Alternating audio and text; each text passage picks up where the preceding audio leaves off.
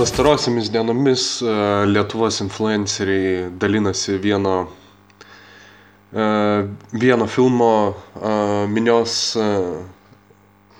finansavimu. Čia crowdfunding, man atrodo, lietuviškai turėtų būti kažkas panašaus, kas visiškai, aišku, nepertikė žodžių reikšmės. Filmo Izaokas, kurio kūrėjai teigia, jog filmo kaštai siekia 350 000 eurų. Ir jiem trūksta tų 18 000 ant post-production, tai yra marketingui ir visiems kitiem dalykam. Finansavimo, sakykime, to, kaip žmonės tvarkosi su pinigais, aš tikrai negaliu komentuoti, aš nežinau, ar tikrai nebuvo įmanoma sutaupyti tos 18 000 iš lietuviško kino kaštų, to Izaoko.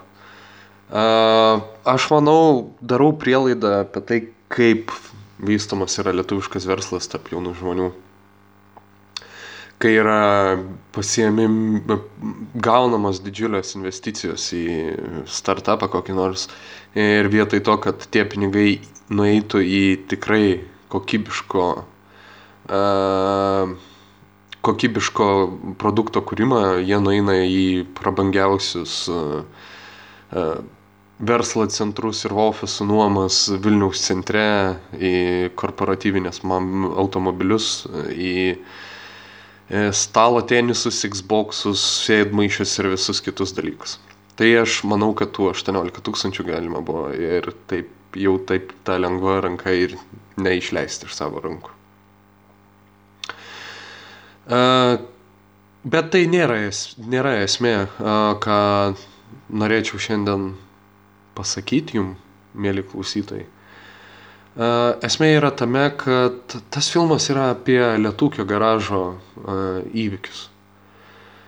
Kitais žodžiais tariant, tai yra dar vienas jobanas filmas apie holokaustą. Aš nesu neigėjas holokausto. Aš manau, kad tai buvo didžiausia tragedija. Viena didžiausia tragedijų žmonijos istorijai. Tų tragedijų buvo ir daugiau.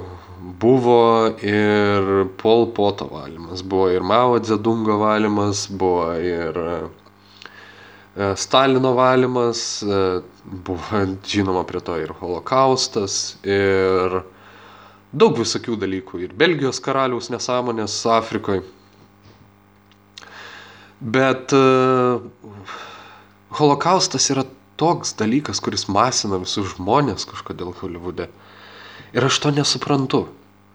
Aš nesuprantu absoliučiai visos dabar holokausto esmės, negu kad jo paskirtis būti istorijos vadovėlis. Tai yra, jis įvyko. Ir prasmės apie jį tiek daug šnekėti tikrai nėra.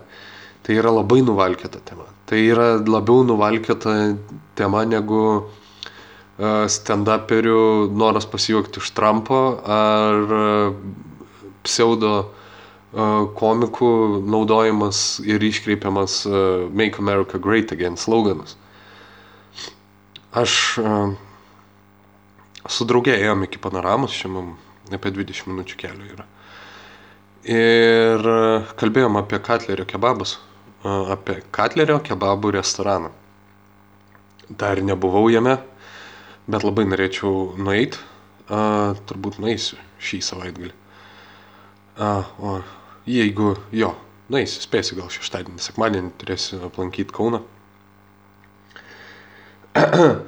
Tai man labai nepatinka tas sloganas Make Kebabs Great Again. Ne dėl to, kad tai yra susijęs su Trumpu, aš esu didelis Trumpo fanbojus. Tiesiog iš humoristo, sakykime, tokio kaip Mantas Katleris, tu kažkaip norėtum kažko daugiau. Nes visa tai yra kažkaip nuvalkiota, tai yra jau žiūrima į tai kaip į... Gal iš pradžių buvo juokinga, kažkiek 2016, dar iki pergalės rinkimuose, dar gal kažkiek ir būtų buvo juokinga. Gal ir pasižiūrėtum į tai kaip kaip į sloganą, kuris turi potencialą būti juokingu. Tai yra tau gal ir nejuokinga, bet iš principo tu supranti, kodėl kitiems žmonėms tai galėtų būti juokinga. Vėl nukrypam, tačiau toks jau mano podcastas. Kalbu apie tai, kas yra mano galvoje. Ir mano galvoje yra tai, kad kalbėdami apie holokaustą tikrai per daug, gerai kalbėdami, gal nieko tai nepadarysim, nedevalvuosim to holokaustą, tačiau amžinas nacių tas gaudimas, jis tikrai neprideda nieko dabar. Jokios vertės niekam nesukuria. Nes jeigu mes rimtai tai žiūrim, mes turim rimtą prielaidą, jog tas holokaustas gali įvykti šiandien arba rytoj vėl, tai yra pasikartot, o tai nichuja negali taip įvykti. Daug didesnis šansas yra tai, jog prasidės karas rytų Europoje ir okupuotos Baltijos valstybės ir jų šviesiausi gyventojai vėl aplankys svečias Sibiro šalis. Bet holokaustas, niekaip, niekaip. Kokią bybę dabar, reikia ieškoti kažkokių kaltų, kas vyko jau prieš 70 metų.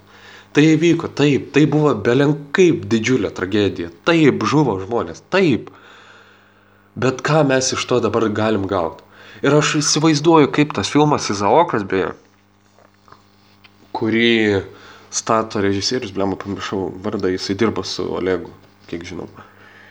Ir tai vis tiek bus kažkokia savigraužas, saviplakas, ėjimas kryžiaus kelius ir bandymas atsiprašyti kažko, kam visiškai nerūpi, išskyrus kelias organizacijas ir kelis nupušelius konkrečius, apie tai, kokie mes buvom barbarai ir kad mes vos nepradėjom tą holokaustą. Dėl Dievo meilės gal galim baigti tos visus zorofinius, vanagaitiškus, ivaškevičinius dalykus, gerai, buvo, taip, ką mes dabar padarysim, kursim milijoną filmų apie tai. Dieve mano, davai, turėkim bent kažkiek savigarbos, pripažinti, kad mes tikrai padarėm kažkokią klaidą, bet tai, kad mes dabar keliaklupščiausim ir šliaužėsim 19 kartų aplink bažnyčias ar sinagogas, ant keturpėsti, tai nieko nepadės, tai tik tai pablogint situaciją. Pasižiūrėkit, kas vyksta Vokietijoje. Vokietija negali kiekvienais metais apseit be kokių nors reparacijų sumokėjimo. Nors vokiečiai sumokėjo kūnų ir krauju už tas savo klaidas. Mes irgi sumokėjom, blemba. Dar juokingiausia yra, kaip, sakykime, Molėtuose labai daug yra pretenzijų į centrinę miestelio širdį, į Raudonuosius rūmus. Atseit tai turėtų dabar priklausyti žydam ir jų palikuonim, nors jie patys puikiai supranta, jog būtent ta privati nuosavybė jinai galutinai buvo įteisinta ir atimta iš jų sovietam atėjus. O tai, kad žydai kolaboravo su sovietais per Birželio sukilimą, tai yra akivaizdus faktas, dokumentuotas. Tai prieš ką mes turim dabar atsiprašinėti? 8 iš 12 holodomoro organizatorių buvo žydai. Vienas buvo žydas, kuris atsivertė į rusų tautą. Ir aš nekalbu apie tai, kad kažkas padarė labai didelį nusikaltimą ir už tai turėtų kentėti, sakykime, Izraelis turėtų mokėti pinigus Ukrainai. Ne, tai būtų, visiškas absurdas, tai būtų absoliutus nušokimas nuo sveiko proto ribų. Tiesiog reikia pripažinti, kad buvo dafiga šūdo per visą istoriją. Ir jeigu mes dabar bandysim atkapstyti siūlą, kas kam turi mokėti, mes daeisim iki egiptiečių, Kodėl žmonės negali tiesiog paimti istorijos ir netraktuoti to kaip šiandien vykstančio dalyko? Naciai numirė, nacių nebėra, jie visi iškarti iššaudyti ir numirė nuo senatvės Argentinoje, ar Mėnulėje, ar Antarktidoje. Kur tik tai jūs tikit? Jų jau nebėra. Bet jeigu į viską žiūrėsite per nacių akinius, tai galiu pasakyti, kad bibys jums negyvenimas bus. Nes jūs tiesiog čiulpsit fondų pinigus ir darysit šūdinus filmus apie jau antiek nuvalkytą istoriją, kad jau baisu. Nejaugi neužteko pianisto, kuris buvo šiek tiek kitaip pasižiūrėjęs į holokaustą ir tai, kaip baisu buvo tai. Kaip ir daug kitų dalykų, kaip ir armenų genocidas buvo baisus. Jeigu neužteko Šindlerio sąrašo, gero filmo ganėtinai.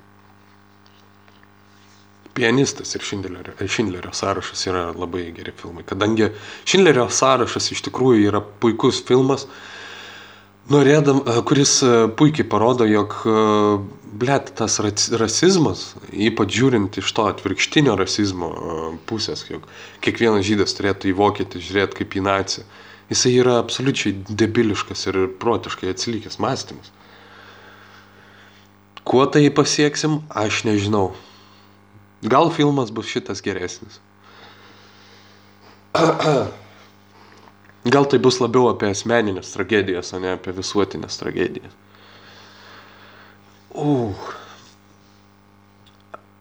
Ir tai yra lietuviškas kinas. Kodėl mes jau turim tą lietuvišką holokausto filmą. Tai turim Vilniaus getą. Keistai gerą filmą, kurį pastatė tragiškai prastas režisierius Juzėnas, kuris nėra nieko daugiau, tik tai pašalpinis menininkas, kuris gauna pašalpas iš visokių fondų savo filmam, kuris net neturi jokios intencijos rinktų filmų, tiem filmam biudžeto iš privačių investuotojų, nes privatus investuotojai žino, kad ateis tą filmą pasižiūrėti 38 žmonės.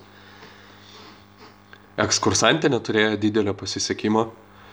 Ir kodėl mes kalbam apie holokaustą, Lietūkio garažo įvykius, kodėl mes kalbam apie tremtį, kodėl mes kalbam apie dalykus, kuriuose mes, supistai pralaimėjom per istorijos tėkmę.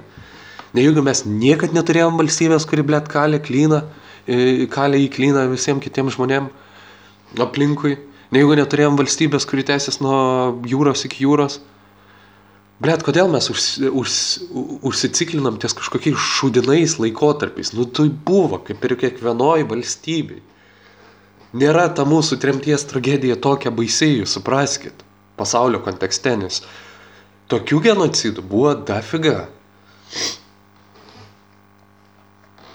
Aišku, gerai būtų, jeigu to genocido niekas nedevalvuotų paprastam gyvenime, kaip pavyzdžiui Markas Adamas Haroldas, kuris sako, kad holokaustas buvo daug baisiau, kadangi buvo nutaikytas ne prieš klasę, o prieš būtent kažkokią tautą. Ir tai, gerbėmieji, nežinau ar jis yra, bet jisai bent jau tikrai buvo Vilniaus miesto savivaldybės narys. Tai yra, jobano liberalumo viršūnė. Tokius žmonės tikrai reikia persekiot, bet tų nacių tai tikrai jau nebėra. Ir ypač Škirpa. Škirpos naciškumas yra absoliučiai subjektyvus dalykas. Dar Ivaškevičius pateikė absoliučiai puikiai apibūdinančias Škirpos situaciją tame tekste, tame laiške, kuris kreipėsi į Lietuvos izraelitus, kuris sako, kad greičiausiai ir geriausias variantas būtų, jeigu jūs pasitrauktumėte iš Lietuvos. Škirpa, priešingai negu tu, Ivaškevičiaus su šūdų vietoj smegenim, jisai tuo metu suprato, kad Lietuva nebus pajėgė apginti save nuo Sovietų Sąjungos ir nuo nacių Vokietijos. Jisai puikiai žinojo, kad bus konfrontacija tarp šitų dviejų jėgų ir jis puikiai žinojo, kad Lietuva atsidurs būtent fronto linijų. Taip kaip Lietuva atsidūrė Napoleono karais, taip kaip Lietuva atsidūrė pirmo pasaulinio karo metu. Nereikėjo būti genialiausių pasaulio karvedžių ir politikų, kad tai žinotum. Ir nereikėjo būti visišku, sakykime, Baba Vanga ar ateities matytojų, kad pamatytum, ką lietuviam padarytų Sovietų Sąjunga ir ką žydam padarytų nacijai. Atsibūskit, perskaitykit nors vieną jobaną knygą, kuri nėra apie tai, kaip greitai sulieknėti. Toks biškirentas gavas.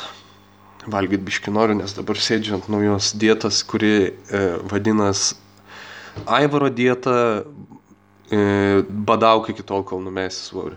Tai yra, ryte atsikeli, tu suvalgai nieko, per pietus suvalgai nieko, vakarieniai išgeri vieną alaus, bet vieną, nes jeigu prisgersi, tai nieko gero nesigaus. Ir kuo vėliau suvalgai vakarienį. Ir daug prakaituok, kadangi dabar oras toks kaip tik prakaitavimui, tai nebus sunku padaryti.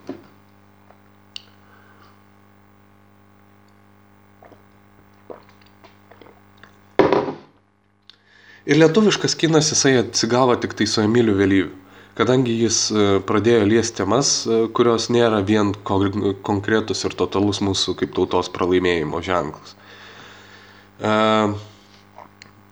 Lietuviškas kinas nėra toks jaunas, kaip kad gali pasirodyti kai kuriems žmonėms. Lietuviškas kinas, pirmas pilnametražis filmas, buvo pastatytas 31 metais. Onytė ir Jonelis, toks pavadinimas buvo. Aš labai norėčiau susirasti bent jau ištraukas iš to filmo internetuose kur nors, tačiau man atrodo, kad tas filmas jau multimedijos formate jokiam neegzistuoja ir yra tik tai rašytinėse šaltiniuose. Ir to kino buvo sovietmečiu, daug kas sako, kad sovietmečiu geras buvo kinas su Jonu Baniu ar Donatu Baniu, neatsimenu dabar. Ar tuo, kuris vaidino, visi laiko Tadą Blindą originalųjį. Neatsimenu dabar pavardės to aktoriaus, bet nepykit, pasigūglinkit, jeigu labai norėsit. Laiko geriausių lietuviškų kino filmų. Ir yra tie žmonės, kurie priešinasi tam, kadangi tai yra kino filmas iškraipantis tą visą istoriją, kadangi ta istorija pagrindė buvo, kaip Tadas Blinda kovoja su caro kareiviais pagal visą liaudės folklorą. Ir daug kas pyksta ant tų žmonių ir vadina vatnikais ir taip toliau, ir sovietijos nostalgikais ir ko tik tai nori. Apie tai kalbėjau pirmam podcast'e ir tai yra labai šlykštu ir durna. Taip pat kaip užsidėti nacių akinius. Bet dabar atsisėskit chebra ir pagalvokit, iki kol atėjo Emilis Vėlyvis, kol neprasidėjo dabartinis lietuviško kino filmų štampavimas pramoniniu būdu. Kas iki tol gerai buvo, koks filmas buvo bent jau žiūrėtinas, kuriame nebuvo sėdėjimo kambarį, bakūžės 5 minutės ir arklio besiganančio rūke. Nieko nebuvo, absoliučiai. Ir sakau, vieni yra tik tai išimtis iš taisyklės, nes patys žinom, kad partizaninis karas, nors ir yra labai didingas mūsų istorijos epizodas, irgi pasibaigė pralaimėjimu. Nors prie tos ta pergalė jinai buvo tam tikra. Tai nebuvo totalus pralaimėjimas kaip tremtis. Ir tada, kas dar, tas pats Vilniaus getas, tačiau ten Juzėnas kūrė, kolaboruodamas kartu dirbdamas kartu su Vokietijos kino industrijos ganėtinai žymiai žmonėm. Ir dėl to tas filmas ir buvo toks pakenčiamas. Nesvarbu, kad jį darė ganėtinai prastas režisierius. Ir sakau, iki Emilio Vėlyvio, iki 2006 metų ir pirmo Zero, niekas iš tikrųjų net nesistengė daryti to kino Lietuvoje. Nes visi manė, kad tai yra neįmanoma ir tai yra grinai dalykas, kurį turėtų finansuoti valstybė. Nes kitaip tai tu tikrai pinigų nesurinksi. O nesurinksi todėl visi darė tą išvadą vien dėl to, kad niekas net nebandė, blėt.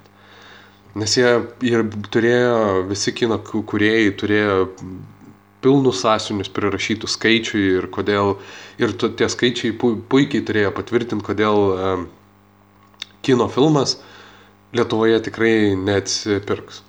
Neatsipirks, tai neatsipirks. Atėjo Vėlyvis, pabandė padaryti, padarė, atsipirko, padarė kitą kartą, atsipirko ir tada prasidėjo viskas.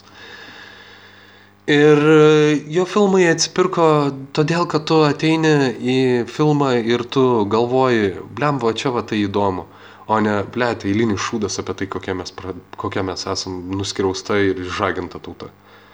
Tai yra baisu.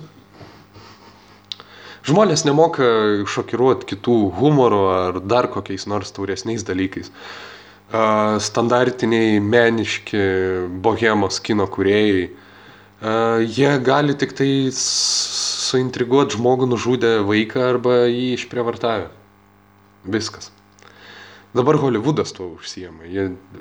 Žmonės atrodo ant tiek yra atbukę, jog filmas jau nesudomina, jeigu pradžioj nenukerti ten mažamečių galvos. Ir tai yra netiesa. Filmas gali labai puikiai tave sudominti, jeigu tu tik turi talento, tačiau to talento nebėra. Yra per daug cenzūros, prie kurios turi prisitaikyti. Ir Hollywoodas savaime dėl SJWs ir visų kitų tampa sovietinių kino filmų. Tai yra, tu gali pašiepti nebent tos SJWs, tik tai taip stipriai pasistengęs ir intelektualiai užslėpęs tą visą idėją, jog jie nesuprastų to dalyko. Aišku, labai giliai kapstyti nereikia, kad jie nesuprastų kažko. Nėra jie patys šviesiausi šviesuliai kino padangiai. Aš kalbu apie kino kritikus, kurie Dunkerke pasilgo negrų. Nes visi žinom, kad antro pasaulinio karo metu Britų karinėse pajėgose tarnavo atskiras padalinys, kuriame tarnavo fiziškai neįgalus juodaodžiai, kurie yra už LGBT teisės. Veganai dar. Nes visi žino, kiekvienai istoriniai knygai tu perskaitysi apie karį sunaikinusi nacių ugnies lizdą ir kuris ant to lizdą iškėlė vaivorykštę. Iškėlė pedoseksualijos simbolį. Kas per daug, tas nesveika, žinokit, chebra. Mums nereikia trinti istorijos. Dėl to aš sakau, istorija, holokaustas turi likti istorijai. Jis neturi likti mūsų kasdieniam gyvenimui. Nes pasižiūrėkit, kas iki ko tai veda, pasižiūrėkit į Lenkijos pavyzdį. Dabar žydai kaltina Lenkus, būtent Lenkų tautą nužudžius 4 milijonus jų tautiečių. Tai yra įvykdžius 2/3 holokausto. Tai kas tada su vokiečiais bus, ar tada žydai grąžins visus tos pinigus, kurios gavo į savo fondus vokiečiam ir prašys Lenkų, ar ir iš Lenkų pasiims, ar tada Lenkai baigsis ir tada Lenkai pasiduos, sumokės kelių metų savo valstybės BVP Izraeliui ir kitiem holokausto fondam. Ir kai nebeliks pinigų, kas tada Lietūkio garaže buvo nužudyta 3 milijonai žydų. Ne. Todėl tai ir užpisa, todėl tai žmonės vis garsiau ir garsiau kalba apie holokausto industriją, kadangi tai yra ganėtinai pelningas dalykas. Jeigu jūs manot, kad žmonės, kurie dirba fonduose, kurie renka pinigus iš nacių, tai yra išmušinėja pinigus iš nacių už holokaustą, jog jie paims ir sustos, kada nors jie, negali nieko nedaryti gyvenime, jie neturi kitos profesijos, jie tai darė 30-40 metų. Ir yra daug kitų jaunų žmonių, kurie atėjo ir trumpai dar te buvo. Tai visą laiką reikia susirasti tą magišką naciją, atkasti ir iš jo išgauti pinigų, nes kitaip neturėsi ką valgyti.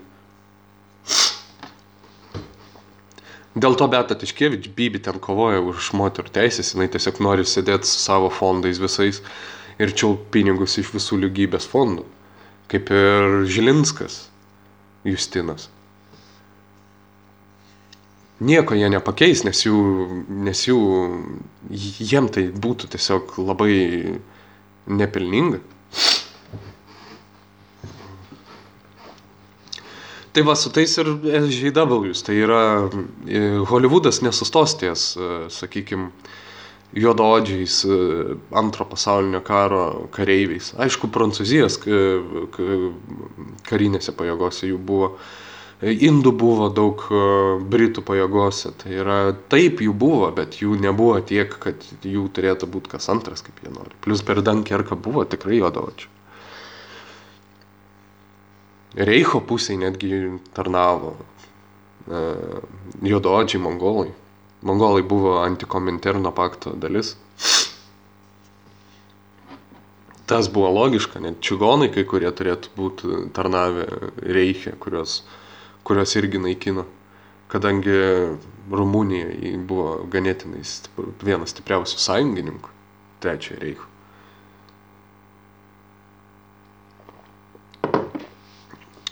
Ir mane užknisa, kad tu dabar nebegali filmo pasižiūrėti tiesiog kaip filmo.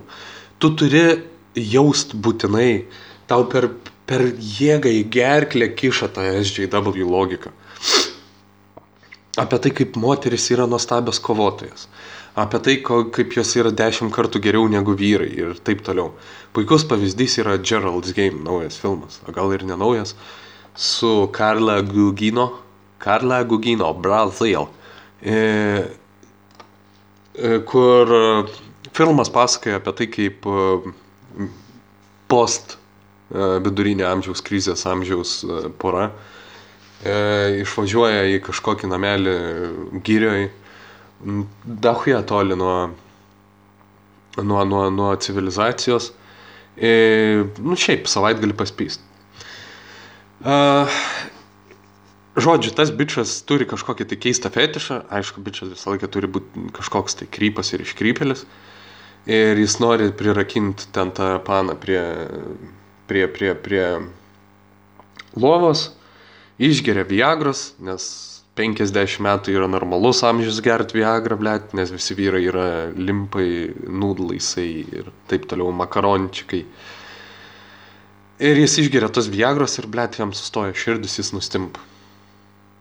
Ir ta boba lieka prirakinta prie lovos, telefoną pasiekti negali, bla bla bla, taip toliau ir panašiai, ir jada. Aišku, visas tas filmas vyksta panašiai kaip palaidotas gyvas, tik tai yra ir kitų žmonių tame filme. Ir tada prasideda visokie įdomus dalykai. Pirmiausia, tai jinai pastebi, kad durys nėra uždarytas ir ateina kažkoks laukinis šuo ir pradeda graužtis to diedo jabalniką. Jūs įsivaizduojat pergyvent tokią traumą? Tokį potrauminio streso sutrikimą, patir tokį PTSD per gyvenimą, kad tu guli, nieko negali padaryti ir kažkoks šuo, blėt, graužia jabalniką tavo diedo. Ir plius šuo tikrai negraužtų jabalniko. Tas lavonas vis tiek jisai vėsta, tas nabašnikas vis daro šaltesnis ir šaltesnis.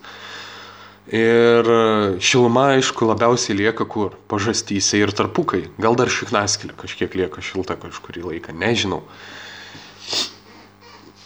Čia jau Zabarausko reikia klausti. Ir įsivaizduokit, pergyvent tokią traumą gyvenime, jog tu guli ant lovos prirakinta ir tu matai, kaip šuo graužia tavo diedo šiknaskėlę, ar pautus nukando, ar pažastis graužia. Nesvarbu. Jūs įsivaizduojat, blėt, su šalmu vaikščiotum visą gyvenimą ir seilėtumeis. Bet prieisim prie pačio galo, iš tikrųjų. Ir žodžiai, jinai dehidratuoja ten pabiški, jinai keletą dienų ten praleidžia, kol galiausiai perspjauna vienas. Spoiler alert, labai daug pasakysiu apie šitą filmą. Tai yra pirmi du dalykai. Pirma, aš atskirsiu labai daug scenarijaus. Antras dalykas, nežiūrėkit tokio gaidiško filmo. Nieko neprarasit.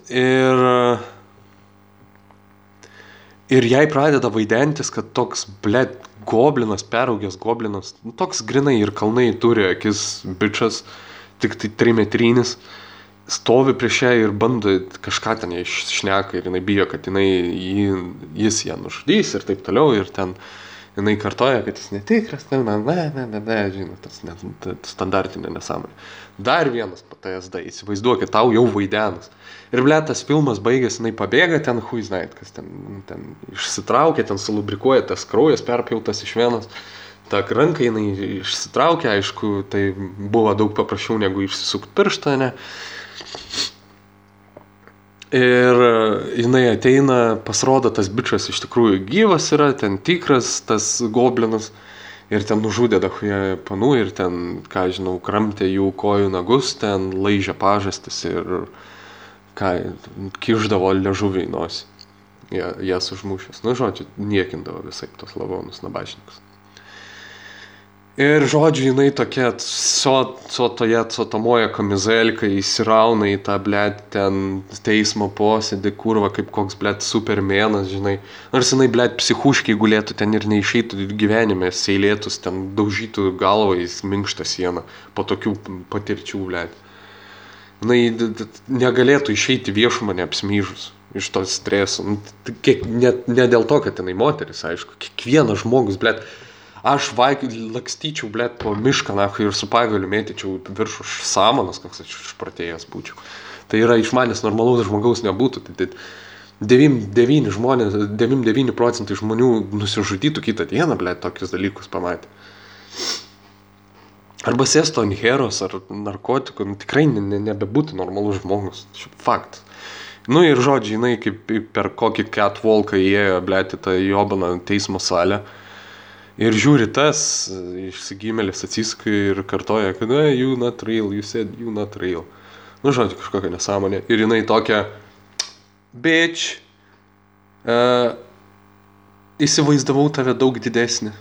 Ir, blėt, išeina ir tipo, boom, blėt, fuck life, ten akinukai nusileidžia, kasekas, blėt, į burną. Gaidys ne filmas, eiktų nahui, kaip man nekenčiu filmų, kurie sudomino. Pavyzdžiui, tas filmas tikrai sudomino ganėtinai. Nepaisant to, kad tas dėdas buvo pavaizduotas kaip konkretus kaip konkretus nusmurgelis. Visas tas filmas buvo intriguojantis ir jis pasibaigė, blėt, kaip koks nahui bado žaidynės, pati pirma dalis. Atsimena, toks įdomus ganėtinai buvo visas scenarijus iki pat paskutinių 5 minučių. Iš pradžių ten turėjo nuspręsti, kad vienas tik tai liks gyvas, po to pasakė, kad 2 gali likti gyvi, jeigu tai yra pora iš vieno regiono. Ir tada jie liko dviesi ir sako, ai ne, vis tiek vienas turi pasilikti, tada jie sako, oi, tai mes abudu nusižudysim. Ir tada sako, ai ne, tai pizdu, eikit iš čia, galit gyventi. Kokia, blėt, logika, nahui, tokio filmo yra, nahui. Kokio bybio reikia, kur tokį jobaną, blėt, šūdų krūvą, kurio dar yra didesnė šūdų krūva. Sugadino visą, 2,5 valandos sėdėjau, blėt, galvoju, visai įdomus filmas, kuo čia galėtų baigtis? Šūdų, nahui.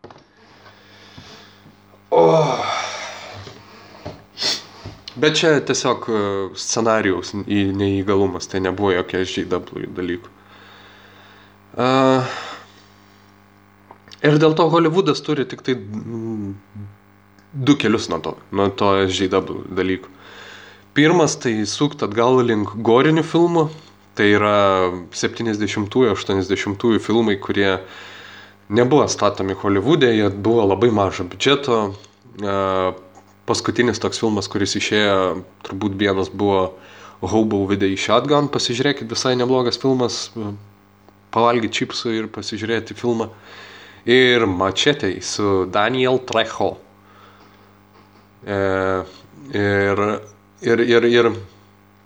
Ir tie goriniai filmai gali išgelbėti kažkiek tai industriją, gali išgelbėti vis labiau išlepusi žiūrovą, kuris tikrai nesitaiksi su SJW šūdais. Jis tikrai nežiūrės Black Panther, į kurie jis tik tai protiškai atsilikė vaikai su savo liberalais tėvais, mažieji negriukai ir tų negriukų tėvai, kurie priklauso Black Lives Matter ir kurių seneliai priklausė juodai panterai. Tai yra teroristinių organizacijų blockbusteris. Apie tai, kas būtų, blėt, jeigu į Afriką nebūtų niekad įžengę balto žmogaus koja, nebūtų buvus įžengus. Nebūtų įžengus kolonizatorių kariuomenė. Jog tie ten jau skraidytų, gyventų Marsuose, išgydytų vėžį su tabletė. Tai, blėt, gal jūs realybėje pirmą nustokit pisti su beždžionėm ir taip užsikrėst AIDS. Nustokit tikėt, kad paspisu su AIDS turinčiu žmogum užtenka vandenį nusiplaut genitalijas ir tu jau esi saugus. Gal tiesiog, ką žinau, ženkit link tos civilizacijos kažkiek, kad tai būtų bent jau kažkiek rimtas kleimas, nes taip tai yra nesąmonė. Čia tas pats, kaip pasakyti, kad Lietuva dabar gali turėti labai laisvai kosminę stotį, skraidančią stratosferoj ir ten įrengt mirties spindulį, kuris gali sudeginti bet kokį miestą pasaulio per 5 sekundės. Ir tą mygtuką turi Dalia Grybauskaitė. Viskas taip būtų, jeigu tik nebūtų mūsų okupavę rusai sovietmečiu. Ne, būtume tiesiog normali valstybė. On the other hand, jeigu Afrika būtų likus prie kolonijinės sistemos, tai nebūtų tiek bado. Ne visi žmonės moka save valdyti. Ne visos kultūros yra lygiai vienodai pažengusios. Ir tai yra akivaizdu. Apie ką čia aš kalbėjau? Apie gorinius filmus. Taigi tie filmai turėdavo ten labai mažus biudžetus, iki kokių 300-500 tūkstančių dolerių. Ir, leiskit, čia man rašo, tai gal girdis. Ir jie darydavo su labai prastais spec efektais, bet tai būdavo filmai, kurie turėdavo atsipirkti, jeigu juos ateidavo kokių 10 tūkstančių žmonių. Ir buvo tų filmų, kiekvienas kino teatras vos neturėjo vietinį savo kino kūrėją, kuris ir padarydavo ten tą kino filmą. Kažkiek buvo grįžimas į tą pačią pradžią, į Edvardo Vudo laikus, kur ateini paprašai 2000 kino studijos ir jinai tau duoda, vien dėl to, kad tu žinai, kaip įjungti kino kamerą. Tai va, tai Hollywoodas turės grįžti arba prie kažkokio goro, kuris po to anksčiau ar vėliau pereis prie to Hollywoodo, kurį žinojom, 2010 metais. 2005, 2010. Tai yra praeitam dešimtmetį. Arba tiesiog numirt, nes į Hollywoodo vietą labai laisvai gali ateiti nepriklausomas kinas, kuris nėra reguliuojamas socialinės lygybės karių, kuris anksčiau buvo taip durnas ir kalbėdavo apie absoliučias nesąmonės. Apie Blue is the Warmest Color yra turbūt šūdiniausias nepriklausomo kino šedevras. Ten yra kalbama apie absoliučiai niekam neįdomius dalykus, apie visiškai jokią problemą. Tai yra 2 sutrikusios panos, viena mėlynais plaukais. Viskas. Ir jinai nežino, kas jai labiau patinka, ar čiult bibius, ar laižyt pizdas. Opa, va čia tai kurva tau dilema gyvenimo. Va čia tai pizda. Labai lengva, kai esi jaunas ir gali apsimesti homoseksualiu, kai esi moteris. Pažiūrėčiau, kaip tu laižytum papus 50 metai, kai tau bus 50. Ir tam filme dar Birką rodo, blėt. Koks save gerbiantis režisierius rodytų Birką, blėt. Tai yra labiausiai neskoningas dalykas. Oi, pizda, šokiruosim žiūrovą. Ką, blėt, žiūrovas nėra matęs Birkų, blėt. Aš esu kokį 200 Birkų matęs per savo gyvenimą. Visi, kas yra sportavę, blėt, yra matę dahoje pimpalų, blėt. Pimpalas nėra šokiruojantis dalykas, žmogau. Yra filmų, kurie rodo Birką ir jiem visai pavyksta. Tai parodyt kažkiek skoningiau, tai yra toks filmas 80-ųjų metų olandų režisieriaus, dabar neatsimenu, kokia jo pavardė. Tai filmas De Visalvachte.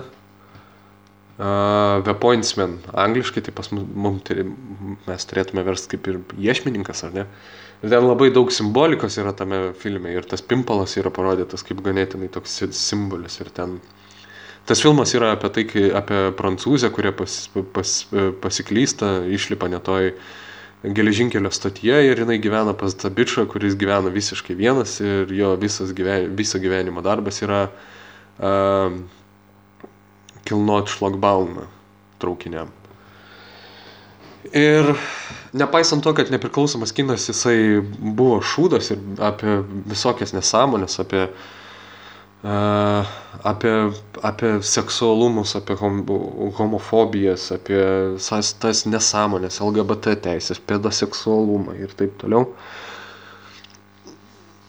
Jisai dabar turi tiesiog potencialo išeit. Prancūziškas kinas gali išeit į platesnius vandenis, kadangi Hollywoodas tapo jau nebežiūrima. Ir pradės kurt prancūzai filmus apie alkoholikus tėvus, kurie prisigėrė laisto miestų maketus namuose ir vaikas dėl to išsigąsta. Ir tai jau bus daug logiškiau negu bet kokia tryda apie Afrikos supercivilizacijas, kurios nužudė europiečiai. verbalinė diarėja. Kas dar čia? Bet Hollywoodas, jisai gali atsigauti. Sakau, tiesiog reikia apsivalyti nuo viso to šūdo, nuo seksualinių priekabiavimų ir visų karjerų per lovą. Rimtai, man, kai paaiškėjo Weinsteino visą istoriją, man buvo, tikrai nenuostabu. Man būtų buvę nuostabu, aš būčiau nustebintas, jeigu aš būčiau sužinojęs, kad visi ten Hollywoode yra šventi, meldžias, eina kiekvieną sekmadienį priimti komunijos ir kiekvieną kartą nusikeikus eina išpažinties. Ten akivaizdu buvo ir prie to prisidėjo ir tas, kur Marsietį vaidino metas kažkoks, ten neatsimenu, tikrai prastas aktorius, aš tikrai neatsiminsiu.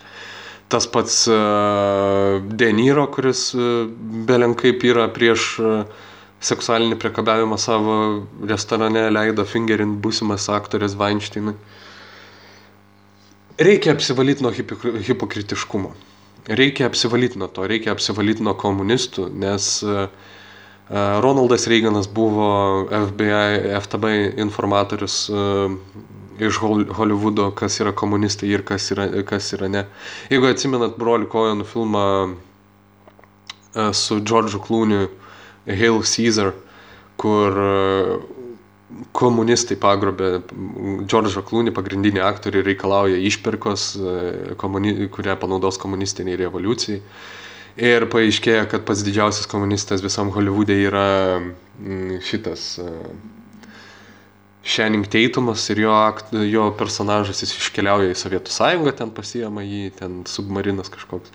Ir ten filmas yra apie tai, apie bičo prodiuserį, kuris visiems duoda pizdai ir viską ten tvarko. Žiauriai geras filmas. Tai Ronaldas Reiganas 6-7 dešimtmetyje jisai dirbo informatoriumi.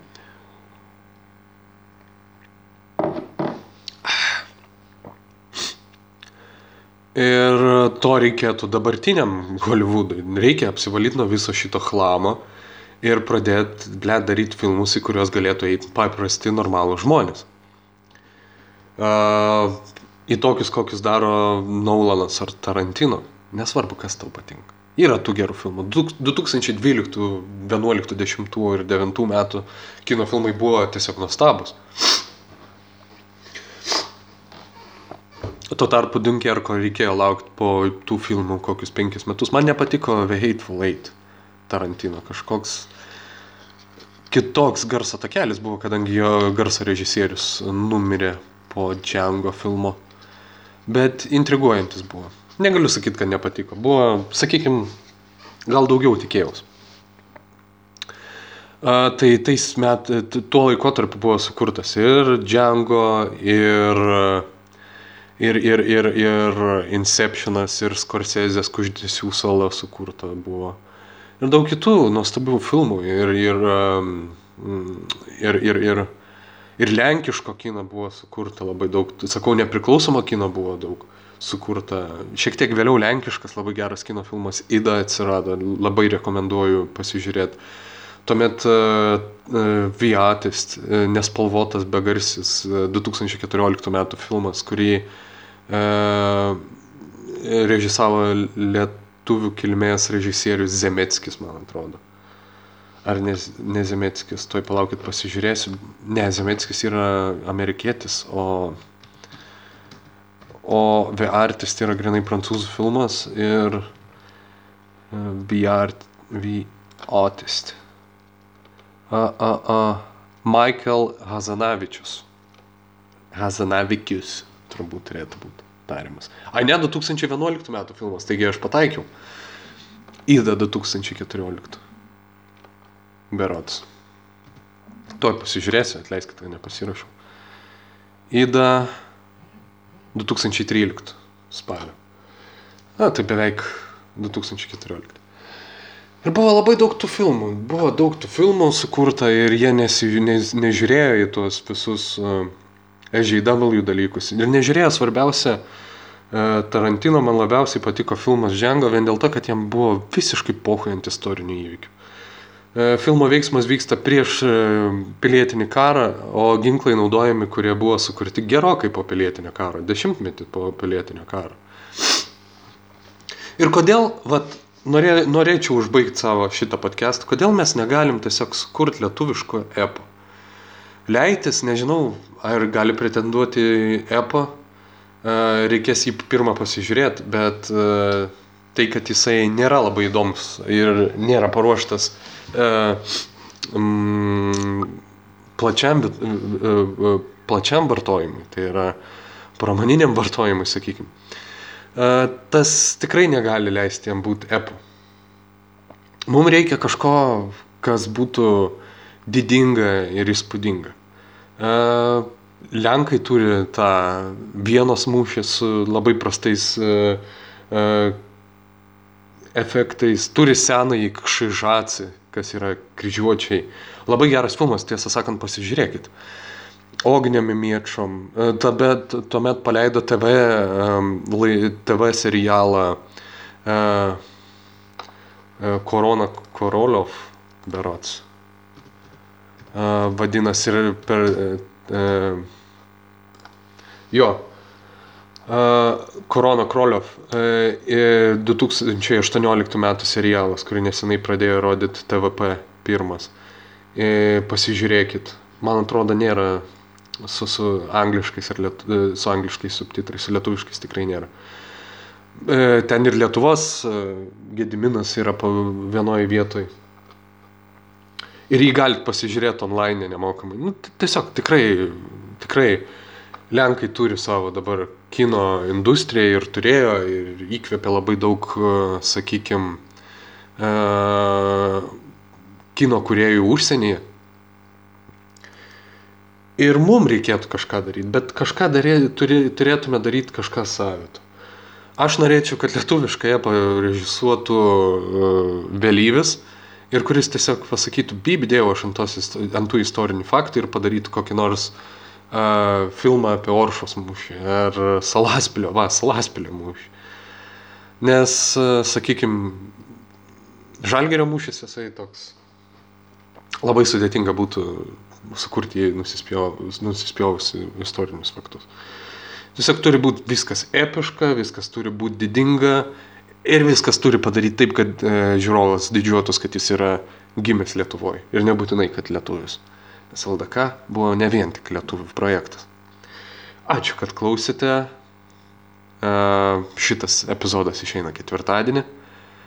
Gero savaitgalio ir iki kito karto. Yra ten ir vyrų, ne vien tik bežionės, koks Robinzonas apsvaigo galva. O Robi, kurgi tu leki? Na pažvelk, kokia aš moteris puikiai. Gal tik neįdegus ir šiek tiek pilna, bet esu Europa aš karšta. Robi, likt iš medžio pas mane, pasisveikink su europinė ponia. Tu atrodai toks sultingas, tavo kūnas raumeningas, kokį tik mačiau